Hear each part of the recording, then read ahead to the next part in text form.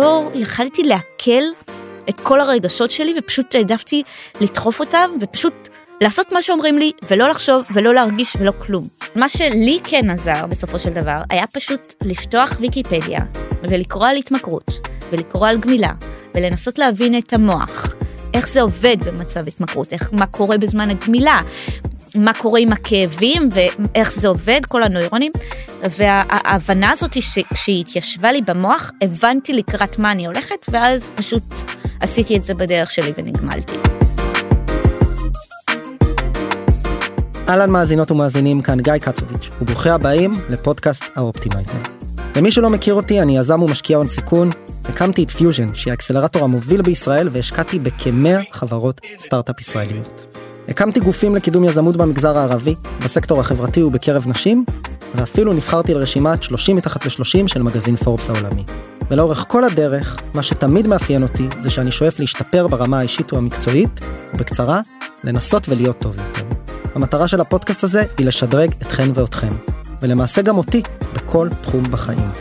נלמד כאן איך לפתח כלים פרקטיים לניהול זמן ומשימות, קריירה, תקשורת, מנהיגות, התמודדות עם חרדה, זיכרון, שינה, סקס, פסיכדליה, ולמעשה כל נושא אחר שיוכל להביא לכם ולי תועלת, ולאפשר לנו לעשות האקינג לחיים שלנו.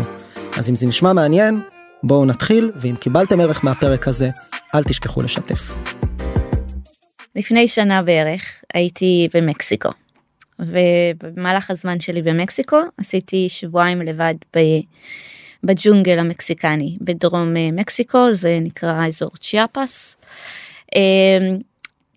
ישנתי באוהל, בישלתי על מדורה, התחממתי בלילה עם מדורה, היה לי נורא כיף. יום אחד אני רואה ככה מרחוק, לא אמורים להגיע לשם אנשים. היית לבד? הייתי לבד. בוא נסגור מלכתחילה את השאלה הזאת. 99.9% מהפעמים אני לבד. אני רואה שני גברים גדולים מתקרבים לכיווני, שכל החזות שלהם אומרת קרטל. עכשיו אני לבד בג'ונגל, אמנם במקום כזה יחסית מסודר, לא עכשיו בתוך האמזונס, אבל אני רואה אותם מתקרבים וקצת ניבלת, כי וואלה, אחרי הכל אני תיירת, לבנה, אחלה מטרה בשבילם לעשות עליי כופר, אם לא יודעת, קמו ככה בבוקר, ואני גם נכה, מאוד נכה, אני לא יכולה לברוח.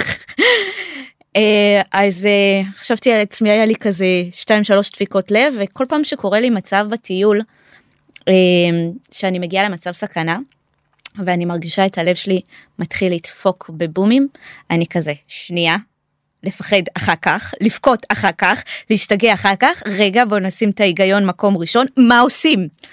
אז כזה אני קמה בשיא הביטחון עם הקביים, אני אומרת זה ייתן לי כמה נקודות זכות, אני נכה ומסכנה וחמודה, אני הולכת לכיוון הציידנית שלי, מוציאה משם אננס קר, לוקחת את המצ'טה שלי ומתחילה לחתוך את האננס, קודם כל שיראו שאני יודעת איך להשתמש במצ'טה, לא יודעת אם זה מרשים, אבל כאילו יש לי איזושהי הגנה עצמית במסווה של אני כולה חותכת את האננס.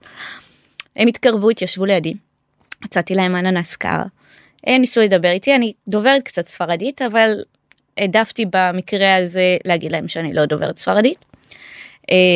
זה כאילו להיות מרגלת, אני מבינה מה הם מדברים, אבל הם לא יודעים שאני מבינה. זהו, לקחו האננס, עזבו לדרכם, וזה סיפור שאני נהנית לספר, שכמה הנכות נותנת לי בעצם ביטחון עצמי בטיולים. אני חושבת לעצמי, הם יראו אותי, כולי על רגל אחת עם הקביים, יגידו, זאתי כבר עברה מספיק מצ'טות, נעבור לתייר הבא או whatever. את חושבת שזה מה שהם חשבו? אין לי באמת מושג מה הם חשבו, אני חושבת שהם חשבו איזה כיף לאכול אננס קר ביום חם. יכול להיות שאני אכלתי פה סרט, זה קורה לי הרבה, אני בן אדם סופר פחדן, אני מפחדת כל הזמן, אם אין לי שום סיבה לפחד, המוח שלי ימציא סיבות חדשות. אני יכולה לכתוב ספר של 1,001 דרכים יצירתיות למות. באמת, אני מפחדת הרבה, אז כן, יש מצב שאני אוכלת סרטים על דברים שלא קרו או לא יקרו, ואז תמיד יש לי גם תוכנית בריחה, תוכנית יציאה. הסיפור הזה מוביל אותנו בעצם לסוג של סגנון החיים, או הבחירה המאוד פרואקטיבית שעשית בשנים האחרונות כבר, נכון? נכון. לגבי איך את רוצה לחיות את החיים שלך. כן, אז קוראים לי אסתי סגל, אבל אני קוראת לעצמי אסטריה. אני בת 29, נולדתי בבני ברק, במשפחה חרדית, חסידי ויז'ניץ, משפחה של 10 ילדים, ועברתי כזה סיפור חיים די מורכב, מעניין, מסובך אפילו. גיל 16 חליתי בסרטן, ברגל, עברתי טיפולים, הבראתי, ברחתי מהבית, גרתי ברחוב, ככה סיפור רציני. ברחת מהבית, למה? אז אני בגיל מאוד מוקדם הבנתי שהעולם החרדי הוא פחות העולם שלי. ובתקופת הסרטן, שאני כולי מסכנה, קרחת, שוקלת 38 קילו, הבנתי שזה הזמן. זה הזמן לחצות ככה כמה גבולות, ושלא יגידו לי כלום, כי מרחמים עליי, כי אולי אני עומדת למות. וזה עבד לי. החלפתי כזה את הצבע של החצאיות, את הצבע של הגרביים. שנה שלמה מתחתי עוד קצת את הגבול, עוד קצת, ואז הבראתי. תוך כדי תהליך ההחלמה מהמחלה? לא, תוך כדי הסרטן עצמו. אוקיי. כן. ואז כשהחלמתי, ופתאום המשכתי למתוח את הגבול, ההורים שלי אמרו עד כאן, ונהיה פיצוץ. הם לא נתנו לי לטוס לחול חינם, שהיה אמור להיות לי, בגלל שהטיול מעורב. כבר הייתי בטיולים מעורבים, אבל הם אמרו עד כאן. הגיע הזמן שתחזרי לתלם, ללבוש, להתלבש כמו שצריך, ואת לא נוסעת לטיול מעורב בנים בנות. הייתי גם באיזה טיול בארץ דווקא עם זיכרון מנחם, לקחו אותי על אופנוע ים, אני תופסת את המדריך, אמא שלי התחרפנה, איפה שמירת הנגיעה. אז היה לנו פיצוץ ביני לבין אמא שלי, אבל גם אבא שלי היה מעורב בזה, ופשוט הייתי אחרי ניתוח, היה לי זיהום ברגל, והרזתי תיק וברחתי מהבית. עם הזיהום? עם הזיהום, כן. חצי מהתיק היה בערך תחבושות סטריליות ומשחות ועניינים. והגעתי לירושלים, וגרתי ברחוב איזה 3.5 שבועות. ממש ברחוב. כן, מתחת לאיזה גרם מדרגות. במהלך היום הייתי יושבת בתחנה המרכזית. פה ושם הייתי כזה קופצת לחברות כזה, יכולה שנייה להיכנס להתקלח כזה. עכשיו, היה לי כסף, כי בדיוק מלאו לי 18 ו3 חודשים, ומדינת ישראל התחילה לקבל קצבת נכות מ-18 ו3 חודשים, 3 חודשים. אז נכנס לי קצבת נכות, אז פתאום היה לי כסף, שאני מגיל 13 מפרנסת את עצמי, אז כאילו, איזה כיף זה לקבל 2,300 שקל בלי לעשות כלום. שינוי מרענן. ממש. אז קניתי לעצמי בגדים, קניתי לעצמי אוכל,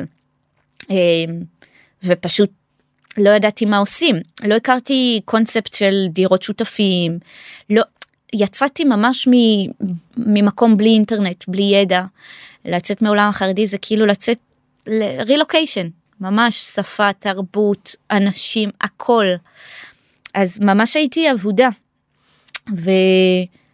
ואיכשהו מצאתי את עצמי, השלמתי בגרויות, גרתי בקופסת גפרורים כזה קטנה בירושלים. זאת אומרת, נכנסת לדירה של שותפים. כן, עברתי הרבה עד שנכנסתי לדירה, אחרי שהייתי ברחוב, מצאתי סאבלט, ואז העיפו אותי מהסאבלט, ואז החלטתי לעשות שולם עם המשפחה, ואז תקופה, התחלתי כבר ללמוד בירושלים, אז הייתי נוסעת כל יום רק לישון בבני ברק, ובבוקר עוזבת לירושלים, אז לא ראיתי את המשפחה, אבל עד שמצאתי כבר דירה, ב-3, בלי מעלית, אני נכה, עדיין עם 2 רגליים, אבל עם כאבים ורגל ממש מעובדת, בעקבות הניתוחים שהגיעו עם הסרטן, בלי קליטה, עם עוד שותפה מהגיהנום, באמת. אני מבין שאתם לא בקשר מאז. וואי, גם שגרנו ביחד לא היינו בקשר. התחלתי את החיים שלי כעצמאית. ואז אחרי הסרטן לקחו אותי הרבה לחול. אז פתאום התחלתי את החיים, אני משלימה בגרויות, אני מתנדבת. אוקיי, מה עם החול? אז נכון שזה לא חינם, כמו של חולי סרטן, אבל הבנתי שזאת התשוקה האמיתית שלי, ששם אני מרגישה הכי טוב, הכי אני, והתחלתי פשוט לטוס.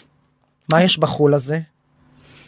אז מאוד שונה החול שהיה אז והחול שהוא היום, כי לפני 5 שנים עברתי קטיעה של הרגל, והטיולים שהיו לפני הקטיעה, זה הטיולים מסגנון מסוים, לא אהבתי את עצמי, בלשון המעטה, שנאתי את עצמי. לפני הקטיעה? לפני הקטיעה, הייתי מכורה לאופיאטים, שזה משככי כאבים מאוד חזקים, הייתי המון בדיכאון, וכל הטיולים היה בעצם דרך בריחה שלי מהחיים, מלהתמודד. אמרו לי, צריכה לעבור ניתוח, אמרתי להם, חכו לי חודשיים, מרכז אמריקה חודשיים, חזרתי לניתוח. עוד ניתוח ככה, כאילו, היה לי שגרה של 8 שנים, של ניתוחים, אשפוזים, חולים, ולהיות במיטה בדיכאון. זה מה שעשיתי 8 שנים. שמע שזה באמת סוג של מנגנון הגנה. כן, עכשיו, נהניתי כי המקומות יפים, אבל זה לא החזיק. התחושה הזאת של וואו, אימא'לה, מפלי יגועסו, אבל זה לא מילא אותי במה שהייתי צריכה, כי לא הסכמתי להיכנס פנימה בזמן הזה. פנימה לנפש. כן. מה היה שם? החוסר האהבה העצמית הזו שאת מדברת עליו? היה הרבה מאוד טראומות, שהעדפתי להדחיק, לדחוף אותם עמוק פנימה ולא לגעת בזה. וניסיתי כאילו עם הטיולים לשים איזשהו פלסטר. אני לא אהבתי את מי שאני, לא אהבתי את ההתנהגות שלי, לא אהבתי את הדיבור שלי, את הנראות שלי, שום דבר בעצמי. ואני חושבת כמו רוב האנשים, הייתי מאוד ביקורתית לעצמי. ופשוט כל זה סופר התעצם עם ההתמכרות. הכל היה מאוד קיצוני. אם פתאום כעסתי על עצמי, וזה קרה, הייתי פשוט מוציאה סכין וחותכת את עצמי. התמכרות למשככי כאבים, כן? כן, זה התמכרות למשככי כאבים, אבל זה מעגל. באיזשהו שלב זה פשוט הופך להיות סמים. זה לא בגלל כאבים. יש כאבים, אבל זה מעגלי. בגלל שהגוף רוצה את הסם, הוא מייצר כאב. ואז הדרך היחידה להיפטר מהכאב, זה להיגמל. אז זה משהו שלקח לי זמן להבין, אבל הייתי בכזה... כל זה היה כשהיית בת כמה? מגיל 18 עד 24. הסרטן היה בגיל 16, כן. מתוכם 5 שנים ככה, עד 24 וחצי, שזה היה ממש גרוע, שהייתי מכורה ברמה שהגעתי לאוברדוז פעמיים. וגם לא הסכמתי להודות שאני מכורה, אבל לא אהבתי את ההתנהגות שלי. בעצם האופיאטים זה משכך כאבים, שהוא חזק ממורפיום, ספציפית למה שהייתי מכורה, חזק ממורפיום פי 100, הוא מיוצר במעבדה. וזה לא סם כיפי, זה סם שהוא, קודם כל הוא דאונר, ואחד הדברים שכאילו גורם זה שאין פילטרים, בקטע לא טוב.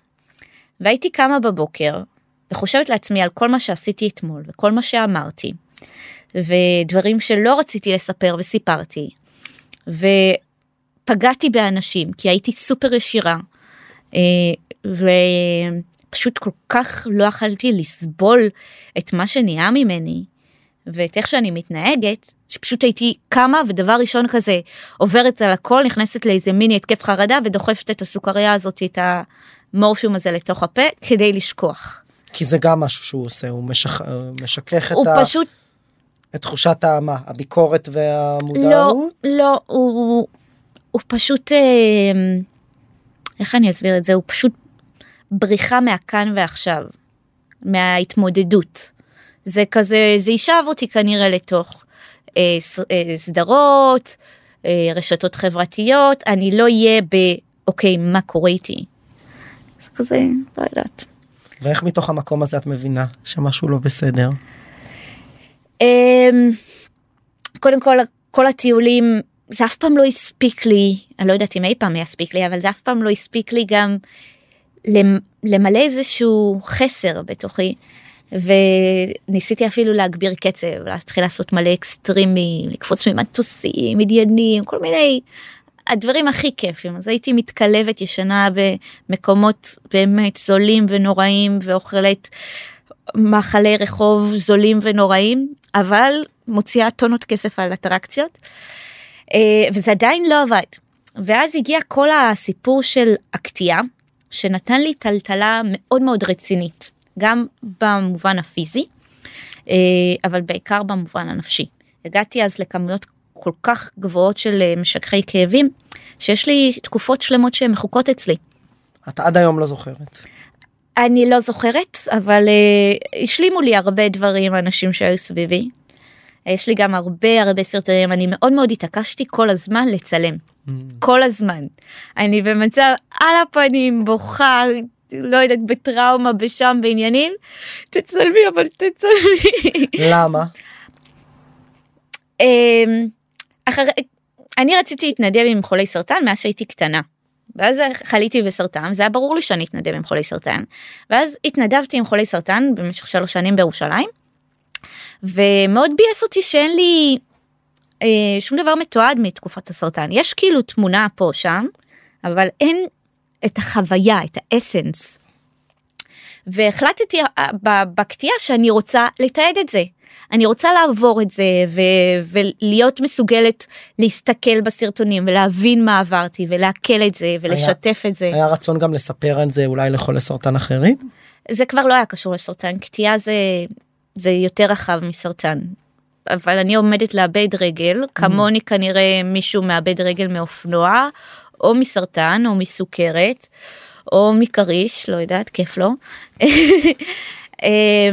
רציתי גם לשתף את הסיפור שלי. מה שקרה עם כל ההתמכרות, שפתאום התחלתי לדבר ולשתף.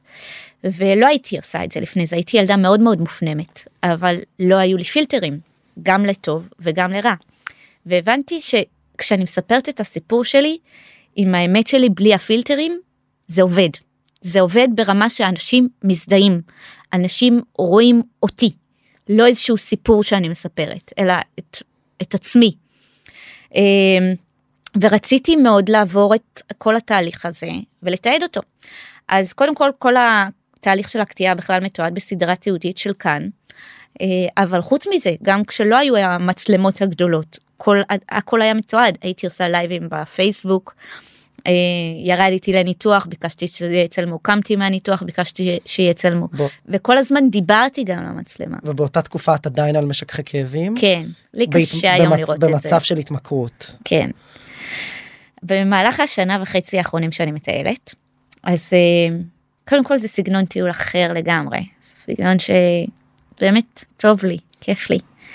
ומהמקום הזה שאני מרגישה כל כך נכון במקום שאני נמצאת בו בעולם, יש לי את האפשרות להיכנס פנימה ולשחרר דברים. ואני מרגישה שהצלחתי לשחרר המון, אבל התקופה שהייתי מכורה, אני עובדת על זה הרבה, וזה ממש ממש קשה לי להשלים עם זה, כי לא רק פגעתי בעצמי, אפילו בגוף שלי, לנזקים לטווח ארוך, אלא גם פגעתי בסובבים אותי, ובאנשים שאני אוהבת, ובעצמי, הרבה מאוד, גם במובן הפיזי, גם במובן הנפשי. והיום קשה לי ממש לראות את כל התיעודים האלה שעשיתי.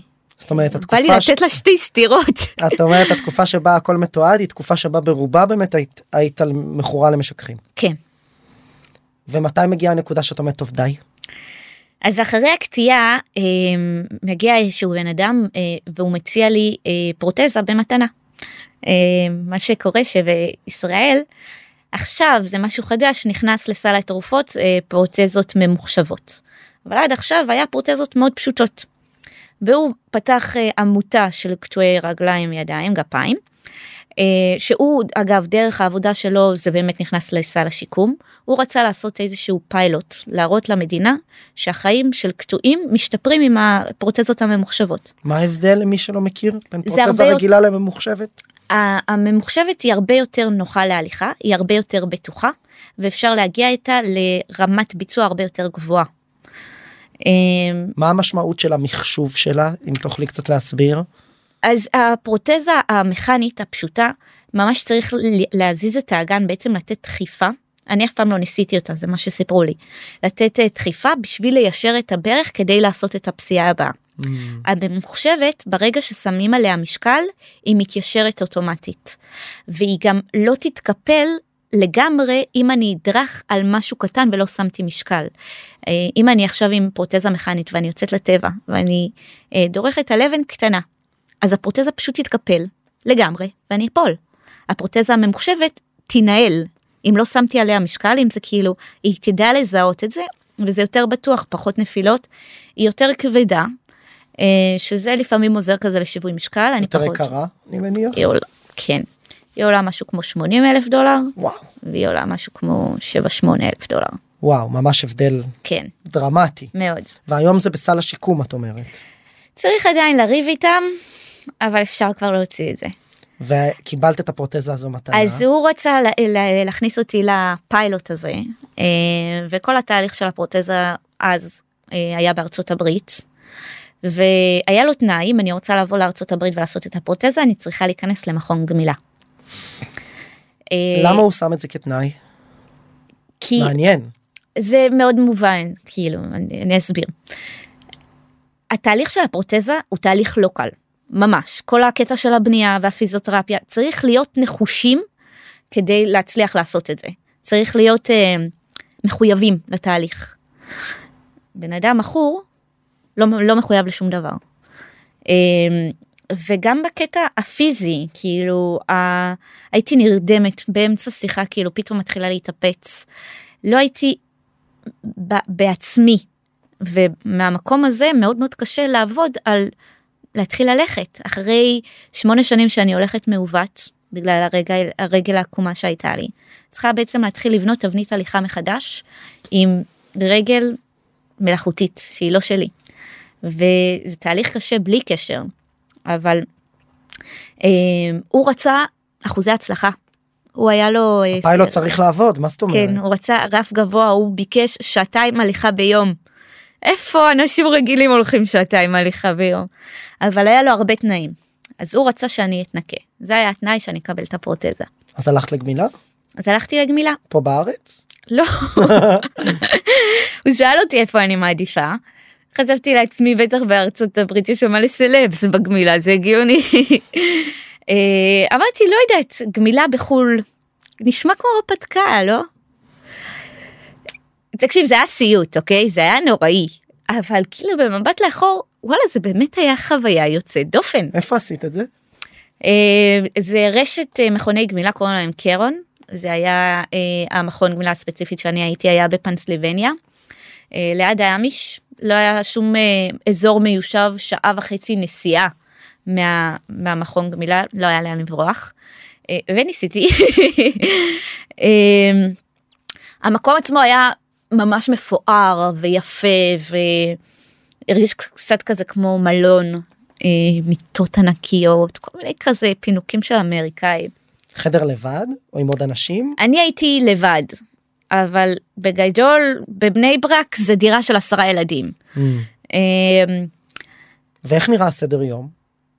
וואי, אימא לאלוהים, זה היה מה זה נורא.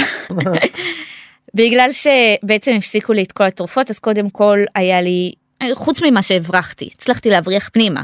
הענישו אותי, באים אימא הענישו אותי על זה. לא היה שווה את זה. בוא להיות בכלא כבר עובר יותר חלק. אבל אני שנתי, סיגריות, כמויות.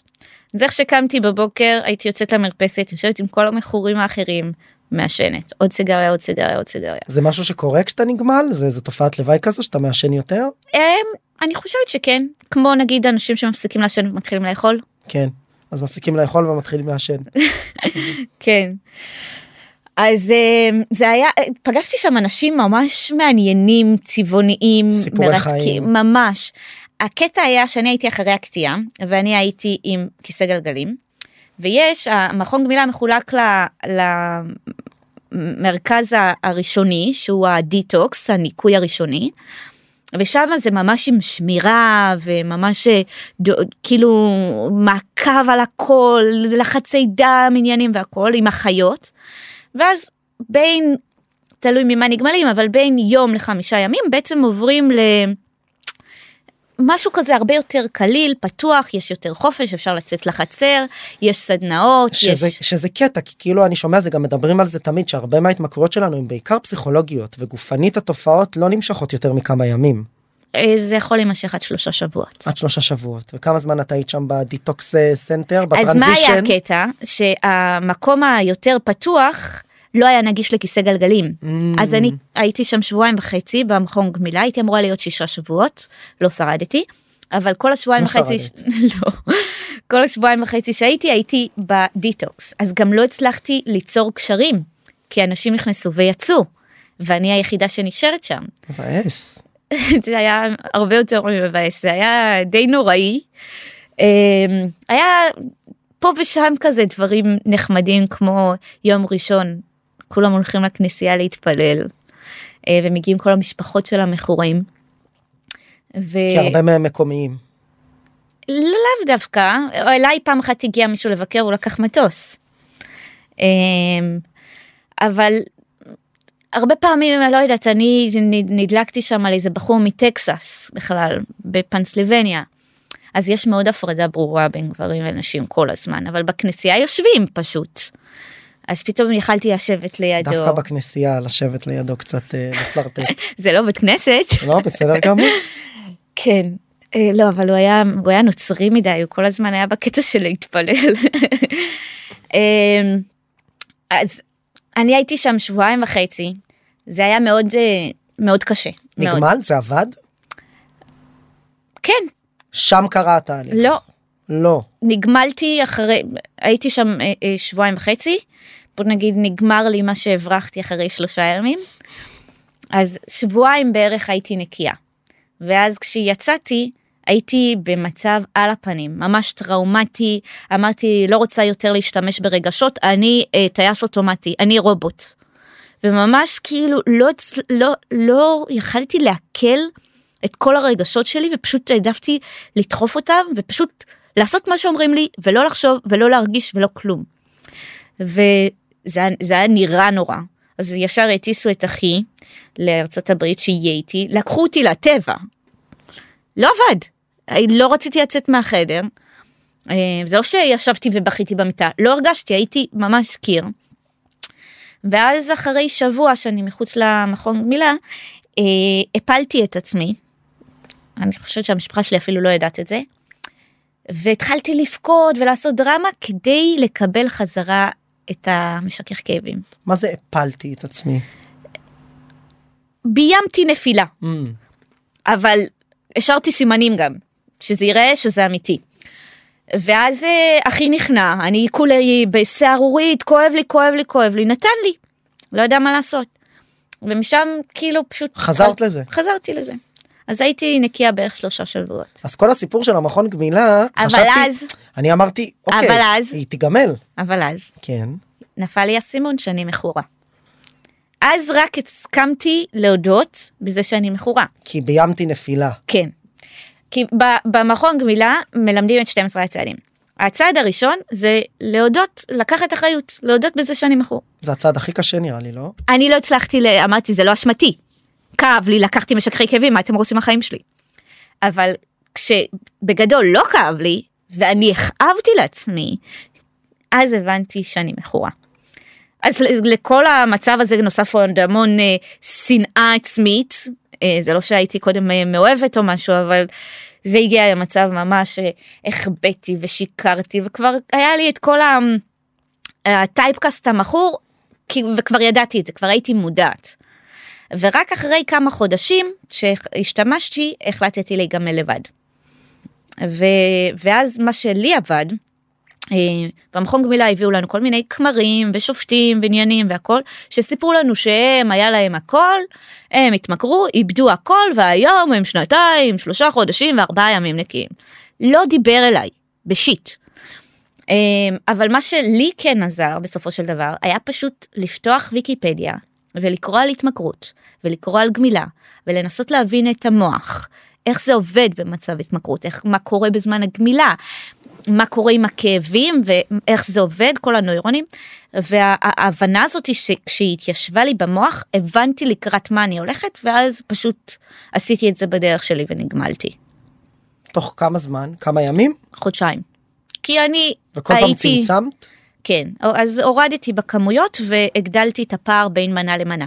בחודש האחרון זה כבר לא השפיע עליי, אבל לא, אני מאוד פחדתי מהתסמיני גמילה, שהיה לי כל הזמן, אבל היה לי בצורה מתונה.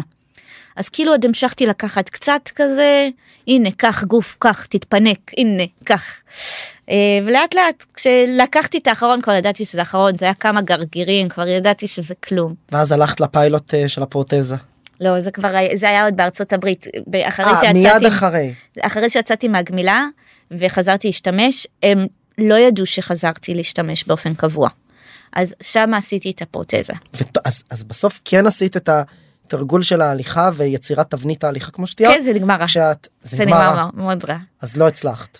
לא, הפרוטזה הצליחה, אבל אני הייתי במצב נפשי על הפנים, כמעט קפצתי מקומה 29, הצליחו להוריד אותי, ואז ניסיתי להתאבד, חתכתי ורידים, לקחתי כדורים, ואז נכנסתי לפסיכיאטרית שם בפילדלפיה, ואז החזיר אותי הביתה, ואז ניסיתי להתאבד בארץ שוב, ואז נכנסתי לפסיכיאטרית בשיבה, ואז הייתי בדיכאון של החיים, ואז איזה בחור התחיל לנדנד לי שאני אבוא לגלוש, והלכתי לגלוש פעם אחת, וזה פשוט נזכרתי איך זה להיות בחיים, ואז החלטתי לקחת צ'אנס ולנסות באמת, ולהיגמל, ולהפסיק את השיפוטיות הזו כלפי עצמי, ולקחתי על עצמי הרבה החלטות. היה לי את הפרוטזה שהיא כבר הייתה מותאמת לי, אבל לא ראיתי שום סיבה להשתמש בה, הייתי במיטה כל היום בדיכאון. אז כזה הסתכלתי, אמרתי, כן, אני אשתמש בה, אני ארשם לחדר כושר, נרשמתי לחדר כושר, התחלתי ללכת 3 פעמים בשבוע חדר כושר, ו3 פעמים לבריכה, ולקחתי על עצמי ככה, אני אהיה בריאה, אני אוכל, טבעונות, עניינים, הכל. זה ממש נכנסתי לזה. הרבה החלטות חדשות. כן, אמרתי כאילו, גם אם נשאר לי, לא יודעת, 2-3 דברים שאני רוצה כזה לעשות, אז זה גם טוב. אבל האמת היא שלמשך תקופה עמדתי בכל ההחלטות האלה. מה מהם נשאר עד היום? הכל, חוץ מהעישון, חזרתי לעשן. חזרת לעשן. סיגריות, כן. אבל את עדיין טבעונית? אני טבעונית, אני אוכלת בריא חוץ באיטליה. סתם, באיטליה קשה לאכול בריא. קשה להיות טבעונית גם, אבל זה... כל שמנת וגלידות נכון. ופסטות. כן, זה לא שאין אופציות, פשוט האופציות החלביות למיניהם ממש מוציאות את העיניים, הבשריות לא עושות לי את זה. גם המאכלי ים לא, אבל כל הקצפות למיניהם, וואי אלוהים. אבל הדבר הכי חשוב, אני חושבת שלקחתי על עצמי באותו יום, חוץ מהגמילה, היה להפסיק את השיפוטיות הזאת. אז כן, אני טבעונית, אבל אם נורא התחשק לי משהו, זה קורה פעם בחודשיים כזה, שפתאום, לא יודעת, בא לי את איך אומרים את זה בעברית, נו. תגידי באנגלית. קיגל. מה, כזה? ביידיש. זה פשטידה כזו. סוג של פשטידת תפוחי אדמה. כן. אז אמא שלי עושה את זה עם ביצים. וזה טעם של בית, וכן, בא לי פעם לא יודעת, חודשיים כזה, יוצא לי לאכול משהו, 2-3 ביסים של משהו לא טבעוני, ואני גם לא מרגישה אשמה על זה. זה חלק ממי שאני, על להיות עם החמלה. אני רוצה להיות עם חמלה כלפי בעלי חיים, אבל קודם כל אני רוצה להיות עם חמלה כלפיי. ולא דווקא באוכל, בהכל. אז זה משהו שבאמת מלווה אותי מאז. אוקיי, אז השמנתי, בסדר, אז זה קרה, אז שם, אז פה. כל דבר כזה באמת לתת לעצמי ליהנות מהספק ולהגיד לעצמי, את עושה עבודה טובה, כל הכבוד. איך התחלת לשנות את הדפוס מחשבה הזה, להתחיל לשפוט פחות ולאהוב יותר? אז התחלתי לקרוא המון ספרים. רוב הזמן די גיחכתי. זה... מה שנקרא בסרקזם, זה שטויות. כן, וואי, זה הצפן אותי, אלוהים. קראתי כל מיני טוני רובינס, הייתי גם בסמינר שלו 4 ימים בלונדון, בשורה ראשונה אפילו. לא התחברת אבל. התחברתי להרבה מהתוכן, אף פעם לא התחברתי לאנשים שמעבירים את התוכן הזה. הרגשתי שיש משהו מעבר. נכון שיש נפש, והנפש זה מסע בלתי נגמר, אפשר כל כך הרבה לעבוד ולצמוח ולהיות מנצחים וכל הסיסמאות שלהם. אבל לי זה לא מספיק, אני רוצה להבין יותר. לא רק איך לפתור את מה שקורה איתי עכשיו, אלא אני רוצה לדעת מה הסיבה הקולקטיבית לזה שאנחנו פה בכדור הזה. ורציתי להבין קצת יותר על נשמה, על רוחניות, להתחבר לזה. אז כן, כל ה-NLP למיניהם עזרו לי עזרו לי לתקופה, כי יש שם המון כלים מדהימים שבאמת קידמו אותי וגם עזרו לי לשמור על המצב טוב, אחרי שנגמלתי ואחרי שיצאתי מהדיכאון. גם שמתי לב שאחרי שכבר נהייתי באמת רגילה, בסדר, התחלתי לעבוד בכאן, בערך פעם בחודש כזה, פתאום נכנסתי לדיכאון של החיים, ואמרתי, זהו, זה המצב הרגיל שלי. זה שעכשיו הייתי שמחה כמה שבועות, זה היה יוצא דופן. וכל פעם כאילו כתבתי רשימה למה זה קורה. אולי כי פתאום חזרתי לאכול גלוטן, אולי נתתי לעצמי מלא סיבות. וכל פעם משהו אחר עזר לי לצאת. פעם זה היה, אוקיי, הלכתי לגלוש, פעם אחת עישנתי מלא וויד, ופתאום נהיה לי כיף ויצאתי עם זה. אבל רק אחרי תקופה הצלחתי להבין שאני רציתי לדעת שאני עדיין יכולה להיכנס לתוך הביצה השחורה המגעילה הזו של הדיכאון, שהוא סבל נוראי, אבל הוא גם נורא נוח. הוא מאוד חסר מחויבות, הוא מאוד להרים ידיים, שיש בזה משהו כיף. כיף נוראי, אבל באיזשהו שלב דיכאון מתחיל להיות כמו סוודר של רחמים עצמיים שכבר קשה להוריד אותו. אז הבנתי שאני מכניסה את עצמי למקומות האלה, רק בשביל לדעת שאני יכולה לחזור לשם. ושהתובנה הזו הגיעה לי, אמרתי, אוקיי, אני תמיד יכולה לחזור להיות בדיכאון אם אני רוצה. למה להכניס את עצמי לשם בכוונה או בתת מודע? ומהתובנה הזאת כבר לא הייתי, כן? יש תקופות של, לכולנו יש ups ודאונס, אבל פשוט לא נכנסתי עוד פעם לכזה, בועה של, וואי, מה שהיה עד עכשיו זה היה שקר וזה המצב האמיתי. זאת אומרת, את מבינה שיש גם וגם. כן, אבל זה היה בערך שנה הראשונה אחרי שאני ככה שפויה, נורמלית, ואז, רגע, יש לי שאלה אוף דה רקורד כזה. אפשר גם on the record. אני יכולה לדבר על אסיד? את יכולה? היה לנו פה פרק שלם על טיפולים פסיכדליים. כן, מי? הבאתי את מיכאל פיין, ואני דיברתי על זה שאני הייתי מטופל. ב-MD? ב-MD ופטריות. מגניב. יש לי פה קעקוע של פטריה. יפה. אז אפשר לדבר על אסיד. קיצור, בערך, אחרי שאני כבר תקופה ארוכה ממש בטוב, נכנסתי לזוגיות רצינית, עברנו לגור ביחד, ואני כבר הייתי כמה שנים בחקר על LSD. ממש עניין אותי עניין התודעה, כן, חקרתי בנפש, העמקתי, אבל אני רציתי לחבר היה לי המון סימני שאלה, רציתי לחבר כמה קצוות, שלא הצלחתי למצוא את התשובה, הרגשתי שיש איזשהו שפה שאני לא מצליחה לדבר אותה, שאני מנסה להבין אותה.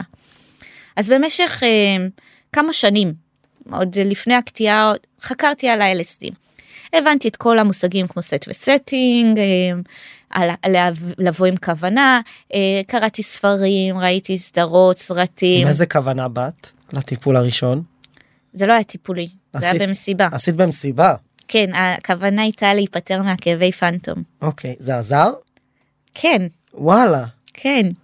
שיו. זה שינה הכל. איזה רבולושן. כן, אז כשעוד הייתי עם האקס שלי, הייתה לי אפשרות לקחת LSD, והוא נתן לי אולטימטום, אם את לוקחת אנחנו נפרדים. למה? כי הוא לא התחבר. הוא פחד, כמו רוב הציבור. רוב הציבור רואה LSD כמשהו מאוד מסוכן. ואני אהבתי אותו, והחלטתי לוותר. איך שנפרדנו, היקום שלח לי את האפשרות, זה מדהים, פשוט במסיבה. רציתי, לא הייתי, כאילו, אני רציתי, ואיכשהו ראיתי את פלג, שהוא יצא לטייל, לונלי פלג, יצא לטייל בארץ, בדיוק הקורונה, והגיעו כל מיני נוודים מכל העולם לארץ, והם יצאו לעשות את שביל הגולן.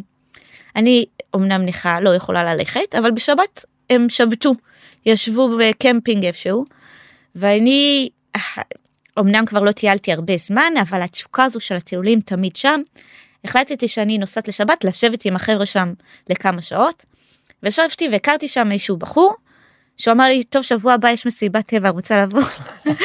אני כזה, כן, בטח, והתחלנו לדבר, ולקחתי אותו טרמפ אחר כך, ואז אמר לי, טוב, נמשיך לדבר על זה, על האסיד, ואני כזה, אוקיי, אז אני הולכת לעשות אסיד, יופי. וזה הרגיש לי כל כך נכון, כל כך שמחתי על האנשים שוואלה, כמעט ולא הכרתי אותם, אבל האנרגיה שלהם, עד אז בחיים לא הייתי משתמשת במילה הזו, אנרגיה, זה כאילו עצבן אותי, הפוצים האלה שמדברים אנרגיה רוחני, הייתי ההפך הגמור. היום את מתחברת יותר? היום אני איפית, מה אני אעשה? דיברת על זה באמת, זה הולך לאורך כל הסיפור, גם הנושא של הטיולים, גם הנושא של להיות במצב, את קוראת לזה רגיל, או להחזיק את עצמך, ואז להיכנס למראה שחורה ולצאת מזה. הרגשתם משהו חסר. ונשמע שהחוויות, בין היתר החוויות הפסיכדליות, עזרו לך קצת לצאת מעצמך, או להתחבר למשהו במילותייך, גדול יותר. זה נתן לי שקט. זה כאילו, הגעתי למצב שאני קודם כל שלמה עם סימני שאלה. זה לא אומר שאם יש לי שאלה אני צריכה לקבל עליה תשובה. לפעמים השאלה היא פשוט יפה בתור שאלה. וזה נתן לי המון תובנות על עצמי, על החיים, על כדור הארץ, כל מיני דברים כאלה שהם באמת גדולים יותר. עד היום אני לא עושה הרבה פסיכדליה, אבל כשכן אני עושה, אני מאוד מנסה לזקק את מה שאני עוברת לצ'קליסט, מה קרה לי פה. כאילו, אוקיי, אז אם אני נכנסת למצב מבאס, בטיול, בחיים והכל, אז אני כאילו חוזרת לחוויה שלי לאסיד, מה עזר לי שם להבין את המקום שלי. ואז אני פשוט עושה את הדברים האלה, כמו נגיד להסתכל על הסיטואציה מבחוץ, על כל התמונה הגדולה, להבין את זה שזה סך הכל כל העניין של החברה, זה כזה קצת כמו משחק, שזה בסדר, קיבלו את הקלפים, אבל למי אכפת מה הם חושבים? הם כולה עוד חיילים במשחק הזה, וזה לא המטרה שלי פה בגלגול הזה, או בעולם הזה. אני לא מנסה, למה שהמטרה שלי תהיה להרשים משחקים אחרים? לי יש את התפקיד שלי במשחק שלי. וזה נותן לי כזה מאוד את הפרופורציה שאני צריכה. כן, נשמע מסוג התובנות שמקבלים על פסיכדלים. היום את חיה ממש בגדול, אבל בלי קשר. מטיילת בעולם, איך נראית השגרה שלך? השגרה שלי זה חוסר שגרה, אבל זה גם שגרה שאני דבקה בה, כי אני בן אדם של שגרה. אז אני מטיילת, אוקיי? או באירופה, או בארצות הברית, או מרכז אמריקה, ועכשיו מתכננת את יפן, אני לא יודעת. אני מתכננת לעשות את זה עד שימאס לי. וממה את מתפרנסת? מהרצאות. אז אני לא מתחייבת לשום דבר, לא בפני עצמי, לא בפני אף אחד. ואני הולכת עם האינטואיציה שלי. אני בדרך כלל עדיף לנהוג, כי מאוד קשה לי להתנייד, אבל מדינות עולם שלישי אולי קצת פחות, וכרגע קצת התעייפתי כל היום לנהוג, לחפש מקום ללילה, לקום, לראות מקומות לנהוג, וכרגע אני חושבת אולי על קונספט קצת אחר, זה ייקח כמה חודשים עד שאני אתחיל את הקונספט הזה, של להגיע למקום Airbnb, לא יודעת, לחודש, חודשיים, 3, להכיר את האזור, להתחבר, ואז להמשיך. נסטינג, מה שנקרא. כן, כן, טוב, בסדר, סימני הגיל, אנחנו רוצים כן, קצת to nest, כן. זה בסדר. כן, לתקופה, אבל מה שעשיתי... זאת אומרת, גם לזה אני לא רוצה להתחייב, יכול להיות שיבוא לי שוב לזוז. כן, לא יודעת, זה נשמע לי טוב. אנשים היום מסתכלים על השגרת חיים שלך ואומרים בטח שני דברים. אחד, איזה גיבורה, מה היא עברה, חזרה בשאלה, החלימה מסרטן, עברה קטיעה, עברה התמכרות ודיכאון וכולי. אני מקבל מזה כל כך הרבה השראה וכוח להתמודד עם האתגרים שלי, ואולי גם קצת פרופורציה, לא נעים להגיד. הדבר השני זה סגנון חיים מטורף, היא חיה היום, של הרבה אונרשיפ למרות כל הקשיים האלה. אז גם זה לא למרות, זה בגלל. בגלל. למה בגלל? אני חושבת שמי שחווה חוויה של near death experience, או לא משנה, מי שראה את החיים שלו עומדים להיגמר, והוא קיבל הזדמנות שנייה, או במקרה שלי הזדמנות עשירית, אני לא יכולה לחיות את החיים האלה, ולא לעשות את מה שמרגיש לי נכון. אני אמרתי בהתחלה שאני בן אדם פחדן, ואני נורא מפחדת. אני ישנה במקומות לפעמים דובים, עם לא יודעת, רוצחים סדרתיים, קרטלים. אני נמצאת בסיטואציות מפחידות, באמת, ואני מפחדת הרבה מאוד. אבל נראה לי שאת קצת מבדה באופן אקטיבי להגיע לסיטואציות שהן מפחידות אותך. לא, אני מאוד אוהבת את הביטחון שלי, כאילו, כן, אבל אני לא רוצה להיות אף פעם בסכנה. ברור. אני תמיד אגיע למקום שאני כן מרגישה בטוחה, וכבר היה לי מקרים שגם באמצע הלילה עזבתי מקום. אבל לפעמים הסיטואציות האלה מגיעות אליי. אבל מה שבאתי להגיד, שיותר מפחיד אותי, זה לא לחיות את החיים שאני רוצה, ופשוט לחיות באיזשהו מכונה משומנת של עבודה, עניינים, ופשוט לעשות את משהו שיכול להיות הרבה אנשים זה עובד, אבל אני יודעת על עצמי שאם אני נכנסת לדבר כזה, אני פשוט אכבר במעבדת ניסוי של בחיים לא יודע אחרת. זה החיים שהוא מכיר. ואני יודעת אחרת, ואני מפחדת לא לחיות את החיים שאני רוצה, כי אז למה? אז מה כל הקטע?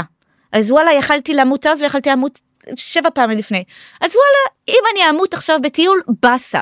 אוקיי? בא לי לחיות מלא, כיף לי פה, עפה על החיים האלה, באמת, בא לי לא למות לעולם. אבל לפחות, אם אני אמות תוך כדי שאני חיה. אני לא רוצה למות, אבל. אסתי, איזה בוסט של השראה. אוקיי. מה אני אמורה להגיד על זה? תודה. לא, זה מביך אותי שמחמיאים לי. אז אני חושב שהסיפור שלך הוא, קודם כל החמאתי, אני לא לוקח את זה בחזרה. אני חושב שהסיפור שלך סופר מעורר השראה, ואני בטוח שכל מי שמאזינה ומאזין יכולים ללמוד מזה המון. יש לך ככה איזה משהו לסיום להשאיר אותנו איתו? חוץ מלבוא לשמוע את ההרצאה שגם זה ברור. כן. אני חושבת שהשינוי הכי גדול שעשיתי בחיים, מעבר לדבר הזה של הגמילה, שזה באמת גרם לי לחזור להיות בן אדם, היה ההחלטה הזאת שלקחתי להיות עם החמלה כלפי עצמי. כי זה משהו שמלווה אותי בכל דבר, תמיד. וזה גם גורם לי להיות מאוד נאמנה לעצמי. אם עכשיו בא לי לצאת לרחוב בחול, עם הכיסא גלגלים ואוזניות, ולשים שיר שמח, ולקפוץ עם הכיסא גלגלים ולרקוד. ואני לא רואה שיפוטיות מהחברה, כי אני עם חמלה כלפי עצמי, וזה משתקף החוצה. אז אני אחייך לכולם, וכולם יחייכו אליי בחזרה. אבל גם בדברים שוואלה, אנחנו עושים טעויות כבני אדם. אני עושה טעויות, ולהיות גם עם חמלה כלפי זה. להיות עם חמלה כלפי הסריטות שלי, כלפי הדברים שאני אוהבת בעצמי, כלפי הדברים שאני רוצה ואני, אין לי כוח לעשות אותם. כאילו בא לי מלא דברים, בא לי בגדול הרבה דברים, ווואלה חלק מהדברים קשים לי פיזית, ולפעמים אני אומרת לעצמי, למה אני לא כמו זה וזה שהם עושים, וכן, לא משנה נראה לי איפה בן אדם נמצא, תמיד יהיה מישהו אחר שהוא אולי יקנה בו. ופשוט כאילו להיות עם חמלה כלפי עצמי של, אוקיי, את מקנה, סבבה, מותר לך. זה חלק מהאנושיות שלך. וזה באמת מה שגורם לי להרגיש כל כך נאמנה לעצמי, לקיום שלי. באמת המקום הזה של להגיד לעצמי, את עושה עבודה טובה, את בסדר גמור, מותר לך. וזה משהו שהייתי ממליצה לכולם, להיות עם אהבה, זה החמלה האוטומטית מביאה לאהבה, זה לחבק את הילדים שאנחנו, מתחת לכל הקליפות של החברה, ככה מתנהג מבוגר, ככה צריך להתנהג, ופשוט כאילו לחבק ולאהוב את זה, ולתת מקום להיות מי שאנחנו. אסתי, המון תודה. תודה לך. אז תודה רבה שהאזנתם לפרק הזה, ואם קיבלתם וקיבלתם ממנו ערך, אני ממש אשמח שתפיצו אותו לחברות ולחברים שלכם, ושתשתפו. תודה רבה שאתם איתנו כחלק מהקהילה של האופטימייזר, אתם מוזמנים לפנות אליי בכל בקשה, שאלה או הצעה, אנחנו נתראה כאן מדי שבוע בפרק חדש עם המנהיגים והמומחים המובילים בתחומם.